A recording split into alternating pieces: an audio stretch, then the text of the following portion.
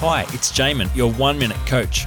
Positive psychologist Ellen Jackson says that the MEDS acronym is such a useful way of thinking about a baseline for mental health. Mindfulness, exercise, diet, and sleep are 4 simple and practical elements of not only a healthy body, but more importantly, a healthy mind.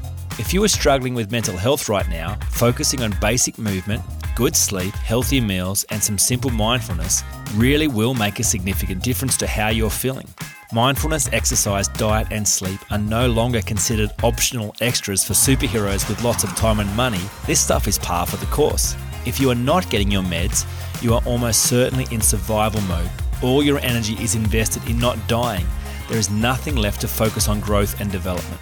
Focusing on meds is not an issue of forcing yourself to do the things you don't want to do, but treating yourself with loving kindness. Are you getting all of your meds right now? For more information, go to oneminutecoach.com.au.